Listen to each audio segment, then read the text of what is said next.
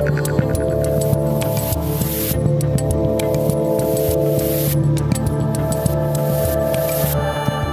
up, peeps? I'm Dave Rubin. This is the Rubin Report Direct Message for today, May 26th, 2021. As always, subscribe to our YouTube channel, tap that notification bell, and starting this week, as you may have noticed, we now clip all of these live episodes. So I do about a half hour every Monday through Friday at 11 o'clock Pacific, and then we will release the clips in shorter form because we know that the attention spans of people have shrunken and shrunken and shrunken, and one day no one will be able to say more than 3 words consecutively without someone looking in the other direction and, losing it. Okay, so today we're going to do a lot of racist stuff.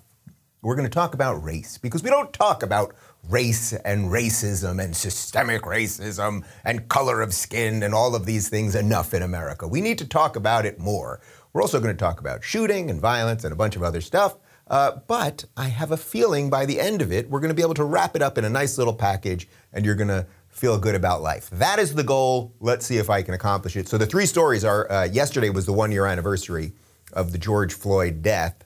And there was a shooting at George Floyd Square yesterday, a drive-by shooting that was caught on video. It went viral on the Twitter yesterday, but I'm sure a bunch of you have not seen it because it didn't get much mainstream play. And it's worth noting, and then I will juxtapose, great word of the day, I will juxtapose that with a segment that CNN did a few days ago on guns and why people are buying guns, and I think you're going to see that CNN is complete nonsense.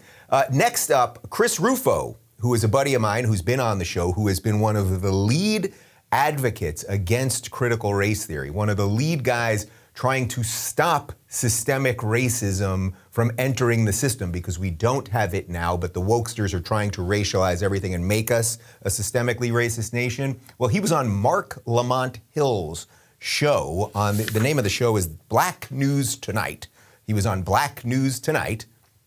I'm fairly certain if someone had a show called White News Tonight, that would be known as racist. But Rufo was on Mark Lamont Hill's Black News Tonight talking about skin color. And if you want to see who the racists are in America, well, you're going to get a pretty great example. And then the third story, continuing with race, is that the conservatives and the Republicans here in America are trying to put up some bills to at least talk about some of the recent anti-Semitic events and shine light on some of the craziness coming out of AOC and Ilhan Omar and Rashida Tlaib and others, and they ain't getting much help from the Democrats. So we're going to show you a timeline of events of racist things that Democrats have done. Good title for a book. All right, here we go. So first off, I want to show you this video. This is from the Associated Press. This is yesterday on the 1-year anniversary of George Floyd's death at George Floyd Square. There was a drive-by shooting in broad daylight. Take a look. Just got to be careful here with some gunshots. Excuse us.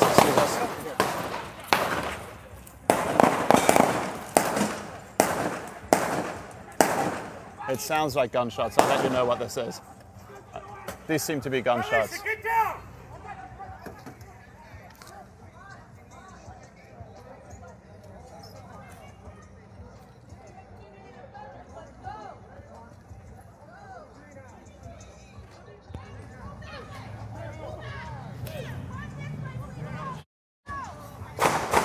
Where is that? We're okay.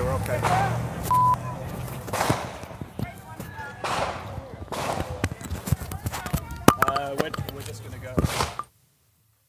All right, so that's pretty extensive, I think, as far as drive-by shootings go. I usually think of drive-by shootings like a guy in a car, sawed-off shotgun, you shoot one guy, maybe you miss the first time, 2 more pumps of the gun, and then you keep driving. I mean, this is like a really extended shooting. They have not found who did it as of yet. One person was shot, fortunately not killed, not dead in the hospital at the moment.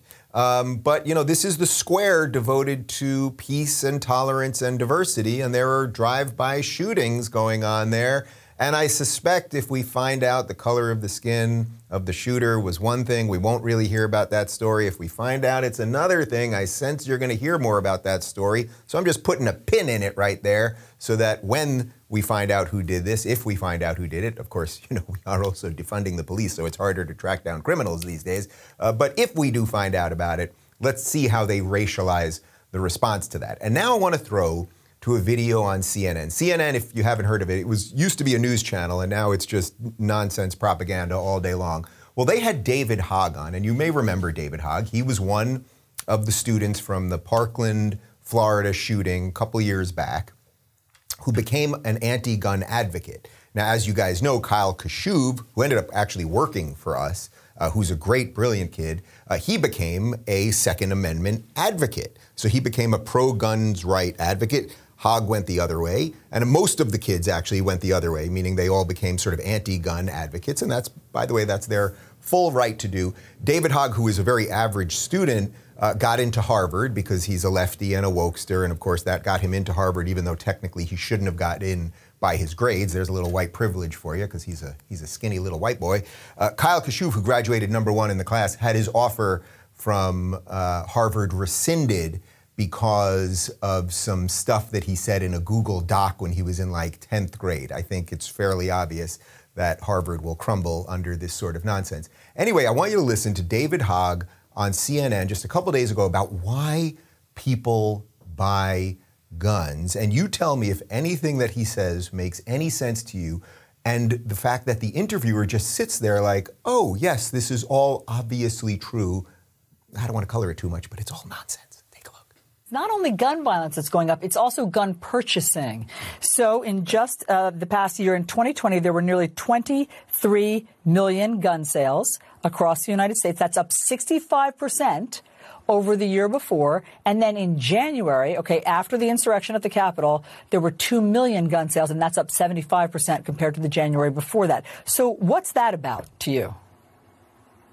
I think it's about fear. I think it's about the fact that as a country, oftentimes we would rather, unfortunately, turn on each other and point to someone's skin color or point to someone's immigration status or their gender or their sexual identity and claim that's the threat, when in reality, we should all be working together against the sources of evil that are creating this gun violence and the injustice that promotes this gun violence and gun purchases in the first place. I think you could argue that it's actually extraordinary evil that CNN is doing by putting him on there as some sort of expert. Look, he survived a shooting, and I have sympathy about that. I also have sympathy for kids that then become these media superstars for all the wrong reasons, right? Now, he's fully embraced it, and he puts himself out there all the time. So I don't have tremendous sympathy at some point. It's like you can have sympathy for a year, but now if you're going all in on this, fine. But CNN brings him on as if he's some sort of expert in guns or policing or shooting, but everything he said there was a lie. His implication was that people are now buying guns because we're afraid of people's skin color, immigration status, gender, or sexual identity. That means he thinks, and Allison Camerata, the interviewer, is in essence agreeing by not following up in any proper way. He's basically saying, oh, people are buying guns because they're afraid of people's skin color. They're afraid of people's gender or sexuality. I mean, really think about that. Is anyone going into a gun shop? Think of all the people that have bought guns, myself included. I now have guns. Do you know why I bought guns? I bought guns because not only were we defunding the police in all these blue cities, and I live here in Los Angeles, but for months over the summer, there were massive riots and destruction of property and the rest of it, and everyone has the God-given right to defend their family and their property. That's why I bought a gun, not because I'm out on the street looking for people of color or asking people their immigration status or asking people about their gender or sexuality. But this is what the left does. It is a mass mental condition where he thinks that the people who are buying guns are buying them in essence because they're racist, evil, hateful, homophobic, feminist-hating monsters who want to murder people, when in fact we know, and I'll try to get some more numbers on this if they've done polling on why people buy guns, but we just all know this to be true. The people that have bought guns in the last year. These are people who are watching their cities burn and they want to be able to protect themselves. That is so profoundly, profoundly obvious. So when he says it's about fear, that's the one thing that he said that was true, except he didn't get the rest of the sentence right. It is about fear, but not about the fear of the immigrants and not about the fear of the gays. Oh my God, there's a mob of gays attacking my house. I better shoot them. Like, it's crazy. It's actually crazy. It's fear that actually an amorphous mob of radicalized Antifa BLM activists might burn down your store or burn down your house. That's correct, David Hogg, but the rest of it you got wrong. And let's show some numbers, because I've been talking about this a lot, about what happens in these cities where you defund the police. And of course, these are all blue cities, which now have absolutely skyrocketing murder rates. This is from the National Fraternal Order of the Police. Philadelphia, murder up 40%. Minneapolis, up 56%. Portland, murder up a cool 800%. New York City up 22%, Chicago up 22%, Los Angeles up 27%, Washington, D.C. up 35%. I want to give a shout out to Chicago, up 22%, because the amount of murders in Chicago is pretty extraordinary all the time. There's basically like 40 shootings every weekend, usually about a dozen people killed every weekend. You guys know why we're not allowed to talk about that. But so the fact that they even jumped 22% from their pretty hefty murder numbers already. So if David Hogg would look at that and think, oh, I see these numbers going up, these murder numbers, that must be because people have too easy access to guns. Except whenever they look at these numbers, they find out all of these people get the guns illegally. The bad guys get guns illegally. It's not because it's so easy to get a gun. It is not so easy to get a gun. We've gone into that many times there. But because lefties only think about things at this level and never actually go into the reality of the situation, they see, oh, Portland's murders are up 800%. We better make sure more people can't get guns. Except the people buying guns in Portland, and I assure you it is not easy to get a gun in Portland, Oregon, are doing it to defend themselves, not to go out there and murder people. But if you are a blue anon person who watches CNN with a poor interviewer interview a kid who's not an expert in any of this and just overly emotes and implies to you that it's because people want to buy guns to hunt down gay people or something, well, then this is what you're going to get. What are we showing here? Pew Research has, oh, okay, great. This is why I like doing a live show, because I say something and my guys give me numbers. According to Pew, out of the recent people who have bought guns, is this in the last year or so, roughly? Okay, so why people have bought guns. 67% have bought guns because of protection, 38% because of hunting, 30% sport shooting, 13% collecting, 8% job. Now, obviously, that's over 100%, but obviously people buy things for more than one reason. It might be you're buying it for protection and for sport shooting or something like that. So before you mathematicians get up my butt, that's what the answer is on that. Thank you for that. All right, let's move on. There's a lot of racism in this country, but it's not the people that are being called Nazis and Hitler aficionados and things of that nature. It's the left. The left has become wholly racist. There's really nothing else I can add to that. I don't know where any decent Democrat is anymore. I even tweeted out, actually, yesterday, I said, are there any self-proclaimed liberals who are non-woke who still consider themselves Democrats? Because I would love to talk to them. And basically a bunch of people, the responses that I got probably, I don't know, several hundred responses. The answers that I got were mostly Bill Maher and Tulsi Gabbard. Now, Bill Maher, as I've said many times, I think he's just sort of a guilty libertarian, but I would love to talk about it with him. Does he consider himself a Democrat anymore? Like, the Democrats have gone woke, so is Bill Maher really that? If the main thing that he fights is the woke stuff, which it seems to be, so I don't know if he's a Democrat. As for Tulsi, I'm friends with Tulsi and I've had her on the show. I would love to discuss this further. Does she at this point still consider herself a Democrat? I mean, Tulsi actually issued a tweet last week when racist mayor of Chicago, Lori Lightfoot, said she would only be interviewed by black or brown people. Tulsi told the truth on Twitter. She called it out as anti-white racism. So I don't know if she can consider herself part of that party anymore. I don't know. I would love to discuss it with her. A few other names that came up were Brett Weinstein, Sam Harris, Christina Hoff Sommers. I don't know that any of them consider themselves Democrats. I know they don't consider themselves conservatives, but my argument would be that we're all conservatives right now if you want to conserve anything decent that America has put forth in these last 250 years.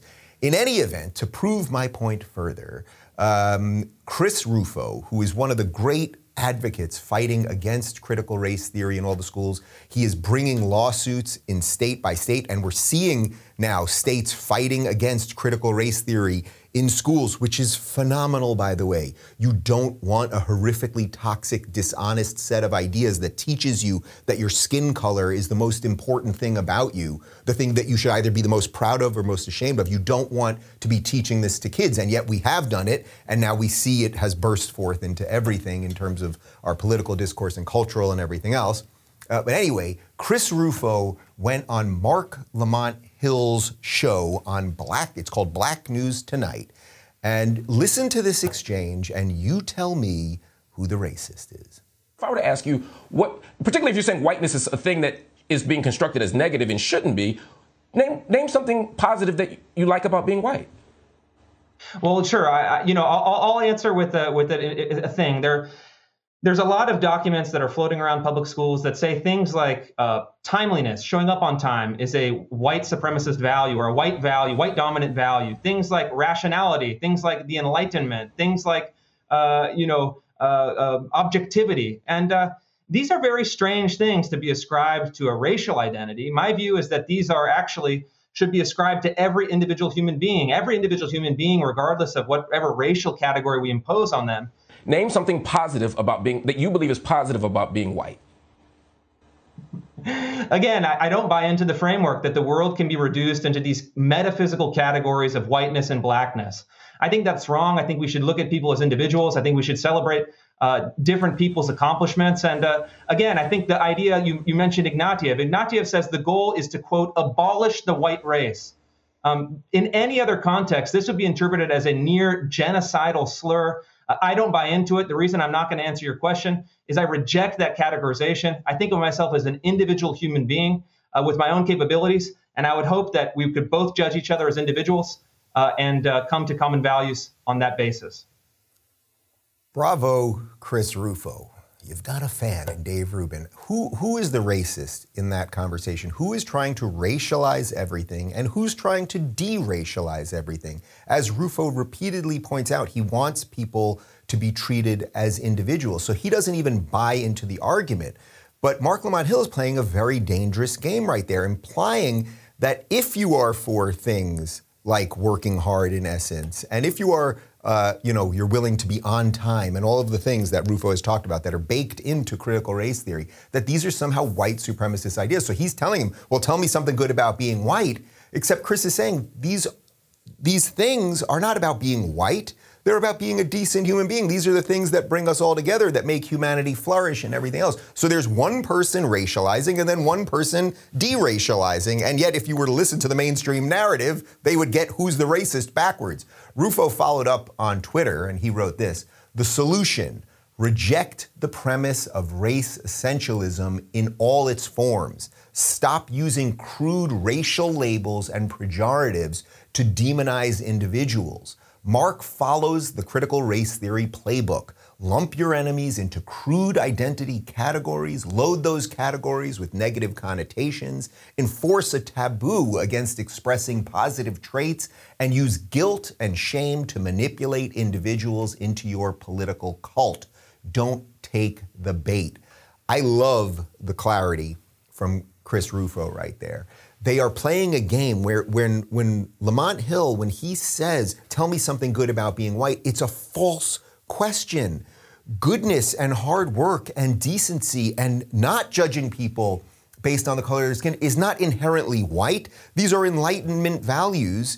They're beyond Enlightenment values. These are values, these are, I would say, biblical values. These are values that the Greek philosophers taught us that had nothing to do with skin color. Now we have a movement where they're trying to make everything about skin color. So Mark Lamont Hill on it's Black News Tonight. I've never seen the show before that.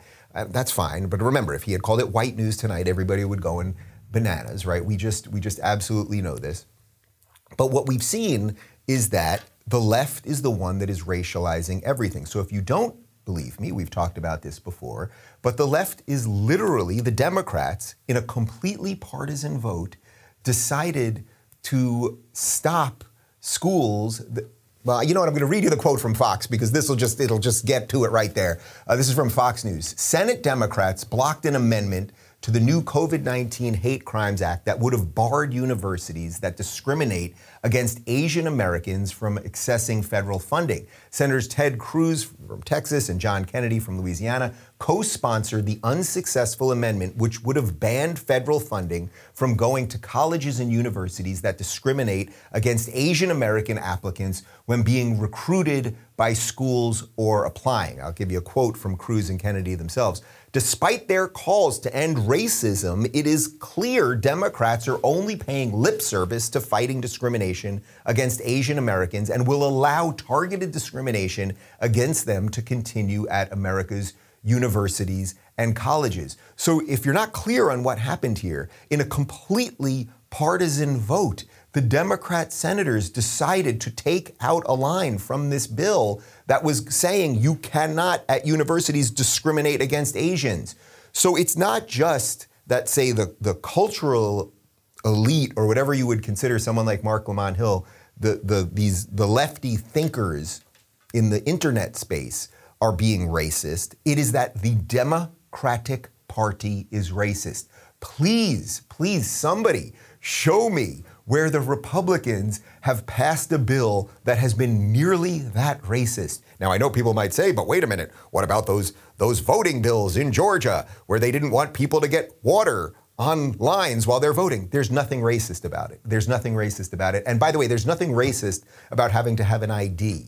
And if you think minorities can't get an ID, you're probably racist. Are you telling me the average black person can't get on a plane? I'm fairly certain they can. Can they go buy a six-pack of beer? I'm fairly certain they can. And by the way, I've heard a million people on the right say this. If you could actually prove that there is some subset of people that cannot get IDs because of race or for any other reason, me, despite all my libertarian leanings, I would be for the government using some money to literally bring these people to a place where they could take a picture and get an ID. And you know, when I had Nikki Haley on, who of course is the former governor of South Carolina, she talked about how she did just that as the governor of South Carolina. They said to all of the citizens, they said, if you cannot get an ID for whatever reason it is, we will help you get it. They did this big program, and I don't remember the exact number. We'd have to go back into the interview and check it. But basically, it was like a dozen people showed up. I think it was 15. Was it 15-ish? I think that's what she said. Yeah, 15-ish people showed up to take advantage of this. So they racialize everything and just lie about what it is that Republicans are doing. It's just extraordinary. But let's continue the third story of the day in case you don't think that the modern left is racist, which it is. They are now basically stopping the Republicans from passing a condemnation on anti-Semitism.